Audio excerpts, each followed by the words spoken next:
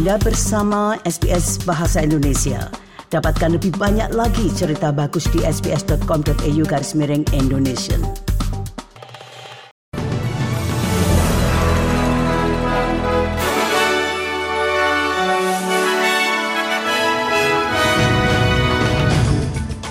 Sari berita untuk hari Minggu 20 November 2022. Perdana Menteri Albanese telah menekankan komitmen Australia terhadap perubahan iklim dan kerjasama global. Australia wants to engage constructively to work with our partners. Sementara itu, Uni Eropa telah memperingatkan akan meninggalkan negosiasi iklim jika tidak dapat mencapai hasil yang memuaskan. Baiklah pendengar, berikut ini kami sampaikan berita selengkapnya.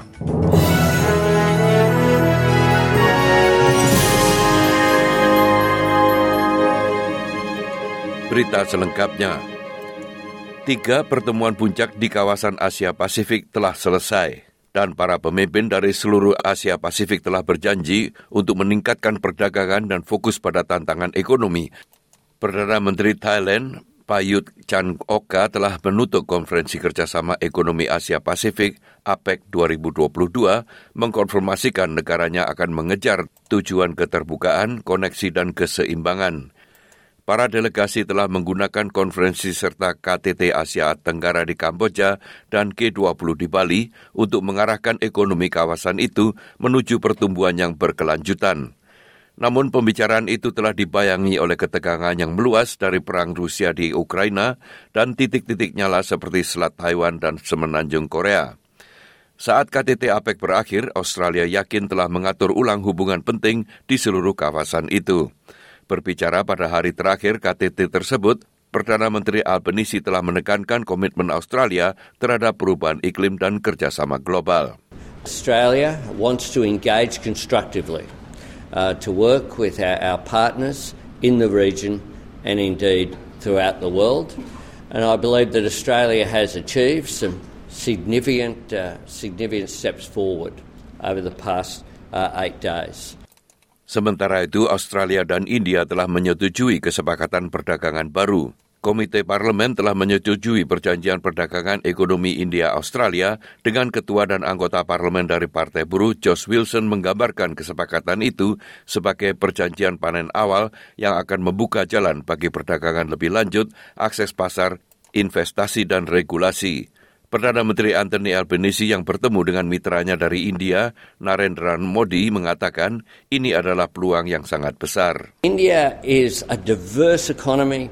It's a multicultural society as well. We have a large Indian diaspora in Australia and that can be a big plus for our business relationships. Sementara itu, Uni Eropa telah memperingatkan akan meninggalkan negosiasi iklim jika tidak dapat mencapai hasil yang memuaskan.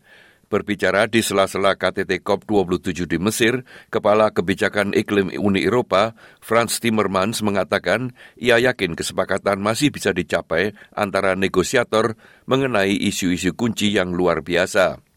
Awal pekan ini, Uni Eropa mengajukan tawaran untuk menerima kompensasi kerugian dan kerusakan bagi negara-negara miskin yang terkena dampak perubahan iklim.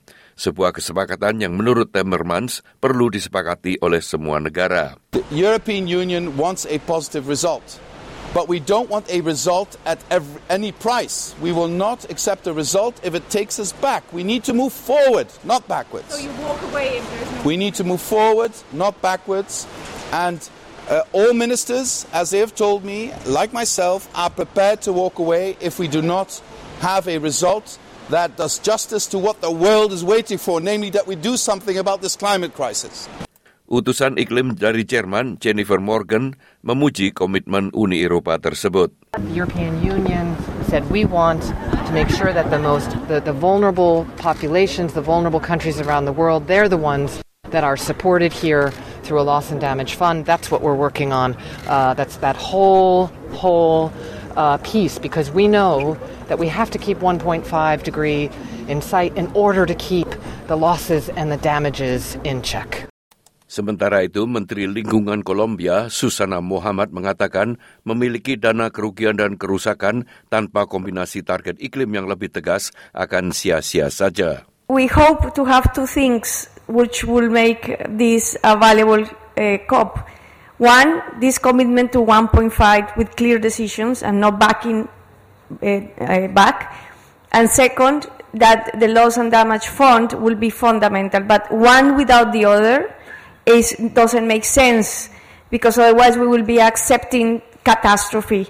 Namun, beberapa menteri dan utusan mengatakan beberapa poin dari kesepakatan itu masih diperdebatkan, termasuk seputar dana untuk kompensasi negara miskin korban cuaca ekstrim masih belum disetujui dengan suara bulat. Presiden COP27 Sameh Sorgi mengatakan negara-negara harus segera mencapai kesepakatan. The issue now rests with the will of the parties. It is the parties who must rise to the occasion and take upon themselves the responsibility of finding the areas of convergence and moving forward. Sementara itu, banyak perwakilan dari negara-negara yang lebih kecil dan lebih rentan menyetujui kesepakatan itu dan telah meninggalkan konferensi. Di pihak lain, utusan iklim China, Xi Xinhua menjelaskan bahwa dana kompensasi itu harus berasal dari negara-negara berkembang yang secara teknis tidak termasuk China sendiri. Aksi protes berkelanjutan di Iran dan di seluruh dunia untuk mendukung warga Iran melawan rezim setempat masih terus berlangsung. Aksi protes itu dipicu oleh kematian Mahsa Amini pada saat berada dalam tahanan polisi moral negara itu. Sementara itu di Iran, para pengunjuk rasa berduka atas kematian Kian Pirfalak, seorang bocah lelaki berusia 9 tahun yang menurut pihak berwenang dibunuh oleh teroris, namun diklaim sebagai korban kekerasan polisi. Kata-kata yang berada di mainan buatan bocah itu atas nama Dewa Pelangi sekarang digunakan oleh para pengunjuk rasa sebagai slogan mereka. Protes juga terjadi di kota-kota besar di Eropa. Di Paris, mereka mengambil bentuk yang lebih gamblang dengan pengunjuk rasa memperagakan adegan penyiksaan yang diduga dilakukan oleh polisi Iran. Di London, ratusan orang bergabung dalam protes tersebut dengan seorang pengunjuk rasa yang tidak disebutkan namanya mengatakan bahwa gerakan mereka tidak akan berhenti. We are protesting for this unjust government in Iran. We want them out. We want freedom. We want equality. And we want to be rid of this revolution. This is not about hijab. This is about a change of regime. We will only stop when this regime is gone. Presiden FIFA, Gianni Infantoni, telah membalas kritikan negara-negara barat terhadap tuan rumah Piala Dunia Qatar. Badan pengatur global permainan bola itu telah diserang karena keputusannya untuk membawa turnamen ke negara Muslim, di mana penganiayaan terhadap pekerja migran dan hak para orang LGBTQ+ menjadi sorotan menjelang final pertandingan tersebut. Dalam sebuah monolog selama 1 jam di Doha pada malam Piala Dunia, Infantino membuat perbandingan antara dirinya dengan pekerja migran Qatar yang dirugikan dengan menyatakan bahwa ia diintimidasi saat masih anak-anak. Today I feel Qatari. Today I feel Arab. Today I feel African. Today I feel gay. Today I feel disabled. Today I feel a migrant worker. I know what it means to be discriminated, to be bullied as a foreigner in a foreign country. As a child at school, I was bullied because I had red hair. Kita kembali ke Australia, di mana Council lokal mendorong untuk meningkatkan kesadaran tentang risiko paparan asbestos zat yang mematikan yang pernah digunakan dalam proyek pembangunan di seluruh Australia.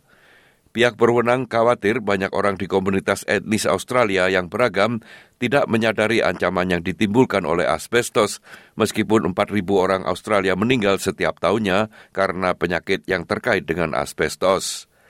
Di Sydney Barat, Council Kota Cumberland menyediakan layanan gratis untuk meningkatkan kesadaran akan bahaya asbestos di antara pemilik rumah dan pemugaran. Lee Hens, seorang inspektor asbestos yang dikontrak oleh Council, mengatakan inspeksi ini direkomendasikan bagi orang-orang yang mempertimbangkan untuk membangun atau memugarkan rumah mereka. We find a lot of people start to do renovation work and then realise afterwards that they've encountered asbestos, so we're trying to educate the community to where the asbestos will be in the house so they don't disturb the asbestos before they know where it is. Hasil awal pemilu di Malaysia kemarin menunjukkan negara itu dapat menghadapi parlemen bergantung. Komisi Pemilihan Umum mengumumkan keunggulan tipis untuk calon Perdana Menteri Anwar Ibrahim melawan blok yang dipimpin oleh Perdana Menteri Ismail Sabri Yaakob dan mantan Perdana Menteri Muhyiddin Yassin. Dikhawatirkan kontes tersebut tidak mungkin mengakhiri ketidakstabilan politik selama bertahun-tahun. Banyak anak muda yang memilih untuk pertama kalinya, terutama karena pada tahun 2021, Malaysia telah menurunkan usia pemilihnya dari 21 menjadi 18 tahun. Diperkirakan jumlah pemilih telah tumbuh 40% sejak pemilihan terakhir pada tahun 2018 dengan tambahan 6 juta pemilih baru.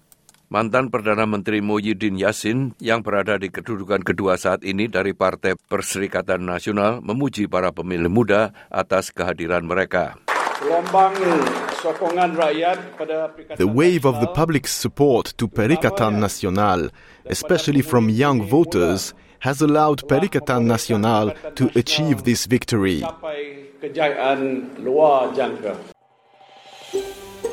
Anda ingin mendengar cerita-cerita seperti ini? Dengarkan di Apple Podcast, Google Podcast, Spotify, atau dimanapun Anda mendapatkan podcast Anda.